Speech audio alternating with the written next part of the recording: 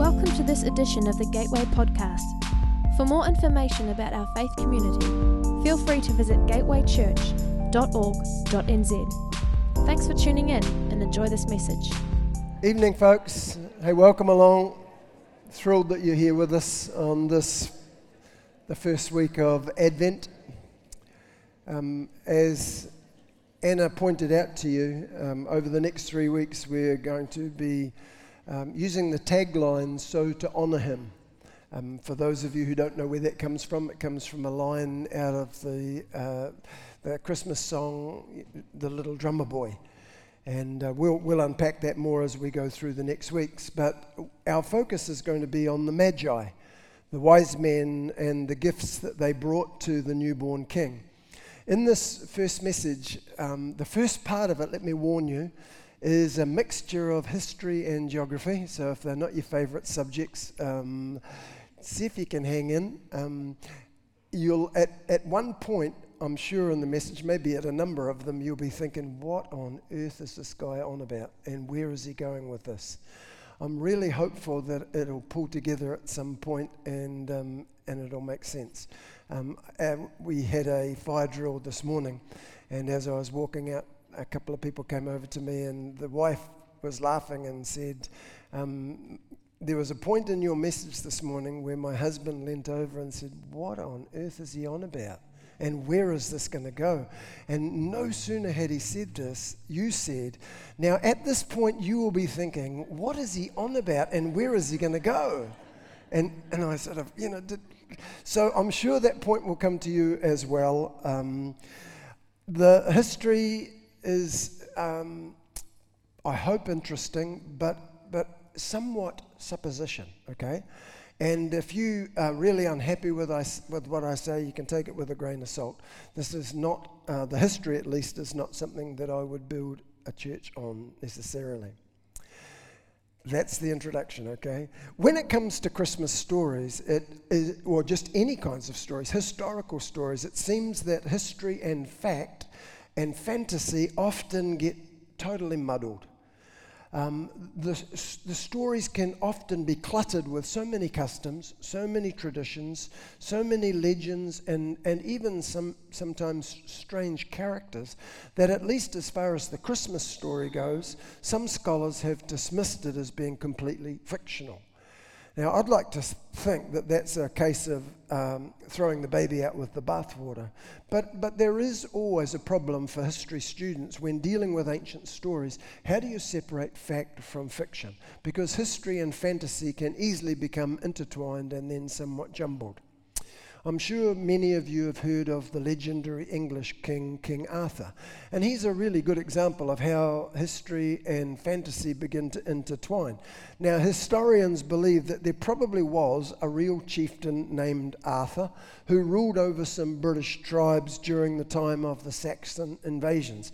But who he was, how he lived, and whether there really was a Camelot or not, and where it was located, those are incredibly difficult to ascertain. Sir Thomas Malory's book, Le Morte d'Arthur, and Lord Tennyson's poem, The Idylls of the King, and T.H. White's book, The Once and Future King, all served to create a legend around this historic figure. The legend of Arthur and Camelot, not to mention, of course, Disney's Sword in the Stone. But nearly all historians would say those works, as wonderful, as romantic, as entertaining as they might be, have embellished the story so far beyond the facts that the real historical Arthur is absolutely unrecognizable. Now, exactly the same process has taken place in the story of Santa Claus. The name Santa Claus is actually derived from the old name for a historical figure called St. Nicholas. Now, St. Nicholas was a bishop in Myra in Asia Minor, which is modern Turkey. And he was famous for his compassion to children. He became the patron saint of children, his feast day being December the 6th. Now, the Dutch name for St. Nicholas was Sinterklaas. When the Dutch settlers moved from Holland to New Amsterdam, which of course is now New York, they shortened Sinterklaas to Santa Claus, and eventually it evolves into Santa Claus.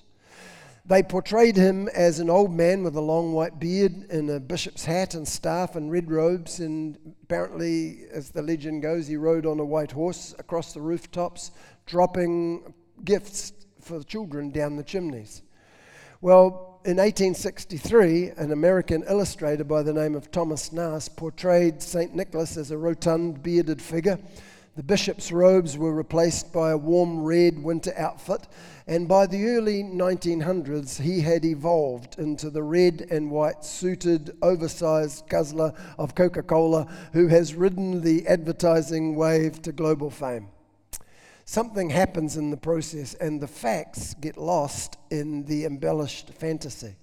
In Tolkien's Lord of the Rings, Galadriel explains how the ring was lost, and she says, history becomes legend, and legend becomes myth. And that's certainly what I think has happened with Arthur and St. Nicholas, and I suspect much of the same process has taken place when it comes to the Magi as well. I want to read the portion of the scripture that talks about the Magi. It's found in Matthew chapter 2 and in verses 1 through 12, and I'm reading it in the Message translation. Notice as you listen, try and listen with fresh ears if you would, and notice how much of the custom that you're associated with Christmas and with the Magi is actually not in the text. It says this: after Jesus was born in Bethlehem village, Judah territory, this was during Herod's kingship, a band of scholars arrived in Jerusalem from the east. They asked round, where can we find and pay homage to the newborn King of the Jews? We observed a star in the eastern sky that signaled his birth, and we're on a pilgrimage to worship him. When word of their inquiry got to Herod, he was terrified, and not Herod alone, but most of Jerusalem as well. Herod lost no time. He gathered all the high priests and religion scholars in the city together and asked, where is the Messiah supposed to be born? They told him, Bethlehem, Judah territory. The prophet Micah wrote it plainly. It's you, Bethlehem, in Judah's land, no longer bringing up the rear. From you will come the leader who will shepherd, rule my people, my Israel. Herod then arranged a secret meeting with the scholars from the east, pretending to be as devout as they were. He got them to tell him exactly when the birth announcement star appeared. Then he told them about the prophecy of Bethlehem and said, go and find this child, leave no stone unturned. As soon as you find him, send word and I'll join you at once in your worship. Instructed by the king, they set off. The star appeared again, the same star they had seen in the eastern skies. It led them on until it hovered over the place of the child. They could hardly contain themselves. They were in the right place. They had arrived at the right time. They entered the house and saw the child in the arms of Mary, his mother. Overcome, they kneeled and worshipped him. Then they opened their luggage and presented gifts, gold, frankincense, and myrrh. In a dream, they were warned not to report back to Herod, so they worked out another route, left the territory without being seen, and returned to their own country. Anyone raised with our cultural stories of Christmas and the wise men, reading that for the first time, I think would be surprised by the well-known details that are completely missing, details that you and I just take for granted. First of all, there aren't any camels mentioned.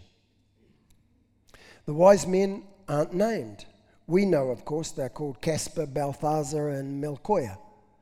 The text doesn't say that there were 3 wise men. In actual fact, it doesn't specify any number at all. It doesn't say they were kings. Of course, we know they are because we've sung for years, We Three Kings of Orient are. It actually doesn't say they were from the Orient, from Persia or India or China as legends state.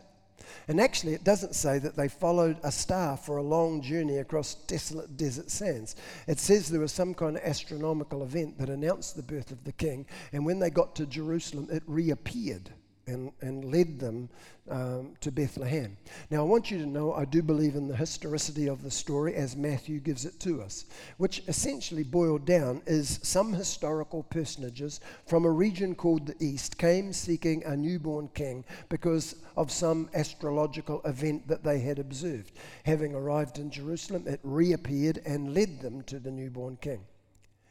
Questioning the embellished version, the kings from the Orient, who rode camels across the desert, and etc., etc., isn't the same thing as denying the historicity of the original event, in the same way that questioning the details about modern Santa Claus isn't the same as denying that there was a bishop in Asia Minor called St. Nicholas. And the goal of this sermon is not to so deliberately upset you that, you can't sing Christmas carols anymore, or when you see a Christmas card with 3 camels and 3 kings on it, you'll be just devastated. However, I do want to say that the likelihood that 3 exotic kings, strangers carrying fabulous wealth, journeying across desert from the Far East or Persia, actually isn't very strong. The evidence is not strong. Now, you might know that the word magi is actually a Persian word, and you might say, well, surely, Don, that indicates that the magi were actually from the Far East, from the Persian area. Well, the answer to that is kind of yes and no. There were men, a group of Zoroastrian priests called magi, who were from the Persian area, but they had the peak of their influence 500-600 years before the birth of Christ. They reached their peak under a king called Cyrus the Great, which, if you know your history, is the same time as Daniel the prophet. History tells us that when they reached the peak of their powers, Cyrus died 530 BC, and these men decided that they would initiate a coup and try and take over the Babylonian government. Well, the coup failed, and Darius the Mede swept into the city and killed most of the Magi. As a result, of course, they rapidly declined in power and influence. It's hard to exercise power and influence when you're dead. Alexander the Great finished what Darius began. He destroyed the remaining Magi temples, burned their books, and decimated their caste. So 500 years later, by the time of Christ, they were an absolutely spent force. And the likelihood that wealthy, influential Persian Magi set out on a long journey to pay homage to a distant Jewish king seems historically very unlikely. In addition to that, by Jesus' time, the Persian Empire, the people of the Persians, had agreed with the powers that be in Rome that they would stay east of the Euphrates River, kind of like a Berlin Wall barrier between the two kingdoms. They certainly had no political nor religious motivation to violate that agreement and thereby incur the wrath of the Roman government. So by Christ's time, this group called Magi were largely gone. In addition to that, the term Magi by Christ's time had a much wider meaning than the Persian Zoroastrian sect of Daniel's time. It was a word that had come to mean just magicians, astrologers, wise men of any kind found anywhere. In fact, in Acts chapter 13, verses 6 and 8, we hear of Paul meeting a man called Elymas, who is a magus, a magician, a magi. It's the same word that's used in Matthew chapter 2. Scholar Raymond Brown says the term magi refers to those who engage in occult arts and cover a wide range of astrologers, fortune tellers, and magicians of varying plausibility. So the magi just meant wise men from wherever they came. The whole of the Middle East in general, in fact. In fact, the Roman historian Pliny talked about Arabia being a place where magi were found.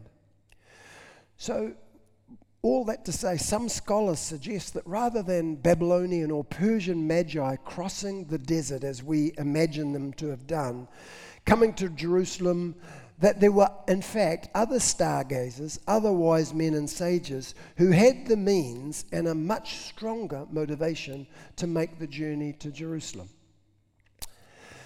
Now, the city of Petra, I'm sure you've heard of Petra. It tops the bucket list for tourists visiting the Middle East. An amazing city carved out of red sandstone cliffs in southern Jordan, has a mysterious allure that very few other sites can in fact match. In Jesus' time, this city, Petra, was the thriving capital of what was called the Nabatean kingdom. It was a major power in the region, and the Nabateans dominated the trade routes that extended from India on one side right through the Arabian Peninsula to Egypt, Parthia, and Rome on the other side. They were an incredibly advanced culture, and they created some of the cleverest water retention systems that the world has ever seen. The Old Testament mentions the Nabatean kingdom and suggests that they were descendant from Abraham through his son Ishmael. So they had a shared ancestry with the Jewish people, and their religions shared the same roots. So the Nabatean culture was a deeply Abrahamic religion. As such, it would have a natural interest. The Nabateans would have had a natural interest in a newborn king born in neighboring Judea. Along with that, they had political and economic interests in a person who would possibly sit on the Judean throne. Herod's mother, Herod presently is the ruler, as we know. Herod's mother was a Nabatean princess. Herod was brought up in the court of Nabatean royal family. When Jesus was born, Aretas IV ruled the Nabatean kingdom, and he and Herod were allies. In fact, Herod's heir, Herod Antipas, married Aretas IV's daughter.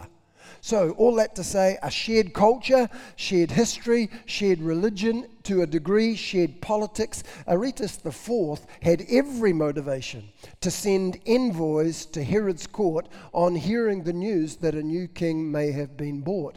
Nabatean magi would have a natural interest in the Jewish Messiah. Now, if you're following me and you're any decent sort of in terms of geography, you might be saying, but hang on, Don. It says the Magi came from the east, and isn't Petra kind of southeast, not classically east? Okay, good question. If the early Christians living in Asia Minor, Greece, or Rome are reading Matthew's account, then for them east geographically truly would be Persia. But they weren't Matthew's original audience. Matthew is writing to Jewish Christians who live in Judea and Syria. And if you lived there, east wasn't Persia and Babylon, that was north. And if you know anything about Jeremiah's prophecies, when he's prophesying that the Babylonians would come, he said a storm is coming out of the north. So for people in Judea, the north is Babylon, the east is the Arabian Peninsula.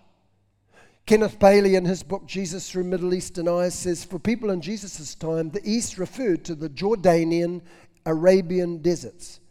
Arab scholar Tony Malouf says east direction for the Palestinian Jew is a technical term referring to the Syro-Arabian desert. And scholar Margaret Barber tops it all off, and she says the east, for legal purposes, was defined as beyond Rechem, probably Petra. Petra is southeast of Jerusalem, but it's in an area that was referred to as the east, in the same way that Americans speak of the south. And it's not particularly directly south, but it is just generally the south. And they understand that terminology in the same way that the people of Judea would understand the east. All that to say, I think the theory of the Magi coming from the Nabatean kingdom and not making their way across the desert from a pretty much extinct Zoroastrian sect is much, much more likely. And when you consider the gifts that these wise scholars brought, it strengthens the idea that they came not from Orient R, but from southeast in the Arabian desert, from Petra. The gifts they brought, gold, frankincense, and myrrh, have assumed profound religious symbolism over the centuries. So you'll often hear people talk about gold being representative of Jesus' kingly status. Frankincense was used for worship and marks Jesus as prophet and priest, and myrrh was used for embalming dead bodies and points to Christ's ultimate redemptive death. And I'm not problemed with people who say those kinds of things. In fact, I've said them over the years. However, Matthew, in his record, makes no mention about the religious symbolism of these gifts. Knowing what we know about the Nabatean kingdom and culture, these gifts weren't in fact exotic, legendary, luxurious gifts of some mysterious Persian Oriental kings. They were not primarily mystical symbols referring to Christ's identity and destiny. They were the ordinary currency and commodities of the Nabatean kingdom in the first century. It was their stock and trade. If you examine the use and provenance, the origin of these gifts, they clearly point to Nabateans, to Petra. Gold was one of the sources of the fabulous wealth of the Nabateans. Arabian gold was legendary, considered the finest in the world. So fine, they said, that it didn't need to be smelted. One area of the desert was called the Cradle of Gold, and some people think that Solomon's famous mines were found in this area. Gold actually is still mined in Arabia today, although, of course, the resources are much depleted. Gold for the Nabateans wasn't some exotic item. It was their cash crop. It was their normal. It was their stock in trade. Frankincense was of great value in ancient cultures. It was used in medicine and religious worship and in funerals, and it was tapped from a tree that grew in southern Arabia, which is Nabatean territory. Myrrh is made from gum resin, dried, compressed, and burnt to produce aromatic smoke, also to produce a rich perfume. It was an analgesic used to treat everything from battle wounds to skin diseases. Myrrh came from southern Arabia, Nabatean territory. So the gifts that they brought, gold, frankincense, and myrrh, are classically Nabatean gifts. And I think all of that goes to strengthen this idea that the Magi weren't from Persia, from the Orient, but were actually from the Nabatean kingdom, relatively nearby. Now, this is the point where I said, some people are thinking, okay, so what? What on earth does that have to do with me? So glad you asked, because here's the rub. When it comes to honoring Christ with our gifts, what we do is we bring what is uniquely ours. I think we can get so tied up in the notion of the need to bring some exotic, luxurious, mysterious, deeply symbolic gift that most of us we're counted out. We just think, I don't have that. If I'm supposed to bring some deeply spiritual offering, I'm out of the game because I've only got little old, incredibly ordinary, mundane me. Well, when it comes to people being made in the image of God, suggesting that they're mundane and boring is probably, quite frankly, sacrilegious. And I want to suggest to you that you do bring what is uniquely you. And that might be something as simple as your hospitality. You say, well, but there's nothing spiritual in that, Don. Anybody can cook, anybody can bake. Just, how do you honor him with that? Well, you bring it. I mentioned this morning, I didn't mean to sound sexist, but somebody once commented that things would have been so much better in the first Christmas if there had been 3 wise women rather than 3 wise men. They would have asked for directions, they would have arrived on time, they would have helped deliver the baby, they would have cleaned up the stable, they would have made casserole, and they would have brought gifts that could be used. Wet wipes and nappies and, what do you do with frankincense and myrrh with a newborn baby? Bring what you have, okay? Bring what you have. It might be your administrative ability. It could be your musical ability. It might just be your love for and ability to serve the members of your family. Friends, it might be your athletic prowess. It might be your IT skills. It might just be an ability to speak a kind word and give a friendly smile to somebody who desperately needs it. It could be your artistic, your decorative skills. It might be your IQ or your EQ. None of which in that list is profoundly, deeply spiritual. But friends, you've got to understand, gold, frankincense, and myrrh weren't deeply spiritual for the Nabateans either. It was their cash crop. It was their normal. It was their stock in trade. Bring your normal. Bring it and offer it to them. There's always somebody when I say this that says, but Don, honestly, I don't have anything. I look at my life and think, I don't have anything that stands out to offer.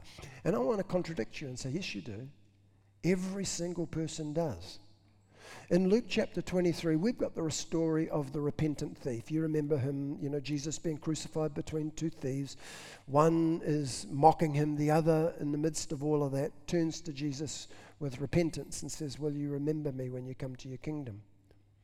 Here's a man who's really got nothing to offer. Okay, he's got no future. He's got no gifts that are going to be of any use. He's going to be dead very, very shortly. You sometimes hear people saying God has saved you so that he can use you. Well, God saved this man not so that he could use him. Because, God doesn't use people as a means to an end. He loves people. He loves this man. This man could genuinely say, I've got nothing to offer. Except that a great church father, St. Gregory the Great, said this: although punishment holds captive his every member, except his heart and his tongue, he offers what he's free to give. He believes with his heart and he confesses with his tongue. He's got something. It might seem small, but he brings what he has, what is uniquely his. Don't refuse to offer your gifts because you think they're insignificant, because they're mundane, because they're boring, because they're not spiritual. Friends, you have no idea what they mean in the light of eternity. You have no idea what a smile and a kind word might be to somebody in the light of eternity. My uncle, my namesake actually, was an usher in a church, and he used to often say, I don't do much. I have hardly got anything to offer. I just welcome people, I shake their hands, and I say hello. How profoundly unspiritual is that? Except that my Uncle Don's funeral, a man stood up and told this story. He said, I came to church as an unchurched unbeliever. He said, I met this towering man at the door and he simply shook my hand and welcomed me. He said, in that instant, I became a believer. He said, I can't explain that theologically, I can't even explain it intellectually, but I know that before I shook his hand, I was an unbeliever, and after I shook his hand, I believed. I mean, he never knew that. I don't think that man ever told him. But a handshake and a kind word. It's all he had, he said, but he offered it. And I don't know what you've got, but you've got something. And as small as it might seem to you, offer it. In the light of eternity, you do not know what that will mean. And I want to finish this message with a story that graphically illustrates the idea that what you give, even if you don't know it this side of eternity, really does matter. Nearly 100 years ago, the Philadelphia Church in Stockholm, Sweden, sent two missionary couples to the Congo. David and Svea Flood, along with Joel and Bertha Erickson, macheted their way through the jungle to establish a mission station. During their first year, they didn't see a single convert. The village was resistant to the gospel because they were afraid of offending their tribal gods. But that didn't keep Svea from sharing the love of Jesus with a 5-year-old boy who delivered fresh eggs to their back door every day. Svea became pregnant not long after arriving, but she was bedridden for much of the pregnancy, battling malaria. She gave birth to a girl, Aina, on April the 13th, 1923, but Svea died 17 days later. David made a casket and buried his 27-year-old wife on the mountainside overlooking the village. Grief and then bitterness flooded his heart. David gave his daughter, Aina, to the Ericksons and returned to Sweden with dashed dreams and a broken heart. He would spend the next 5 decades of his life trying to drown his sorrows with drink. He forewarned those that he knew never to mention God's name in his presence. The Ericksons raised Aina until she was a toddler, and then both of them died within 3 days of each other when the villagers poisoned them to death. Aina was given to an American missionary couple, Arthur and Anna Berg.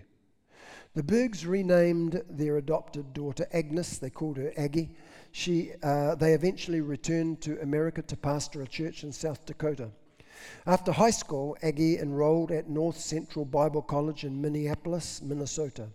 She met and married a fellow student, Dewey Hurst, and they started a family of their own, served a number of churches as pastors. Then Dr. Hurst became president of the Northwest Bible College. On their 25th wedding anniversary, the college gave the Hursts a special gift, a trip to Sweden. Aggie's sole purpose in going was to find her biological father, who had abandoned her 50 years before. They searched Stockholm for 5 days without a trace. Then on the last day before departure, they got a tip that led to the 3rd floor of a ramshackle apartment building. There they found Aggie's dad, who was on his deathbed with a failing liver.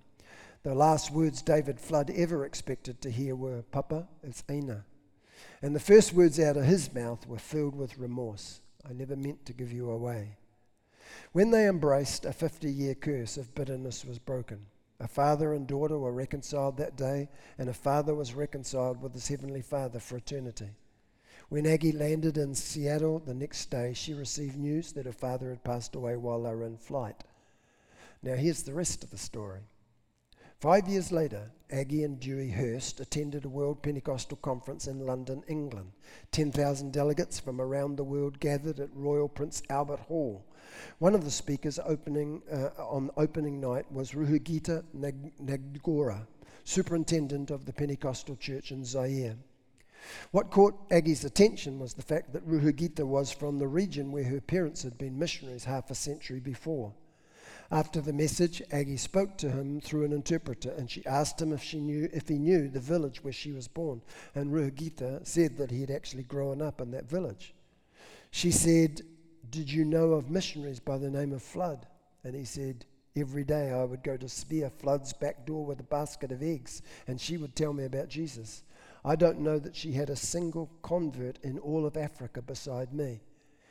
Then he added, "Shortly after I accepted Christ, Svea died and her husband left. They had a baby girl called Aina, and I've always wondered what happened to her." When Aggie revealed that she was Ina, Ruhagita started to sob, and they embraced like siblings separated from birth. Then Ruhagita said, "Just months ago, I placed flowers on your mother's grave on behalf of the hundreds of churches and the hundreds of thousands of believers in Zaire. Thank you for letting your mother die so that many of us could live." Didn't have a clue. Must have thought, what a waste. What have I to offer? Absolutely nothing. A seed falling into the ground, gone. David and Svea Flood didn't have a single convert that they knew of. They thought it was all for naught. But one seed took root and bore fruit beyond belief, and you never know which seed it will be. Friends, bring what you have. To honor him, bring what you have. It might be a handshake. It might just be a smile. It might be musical talents, athletic ability, or great mind for figures and administrative.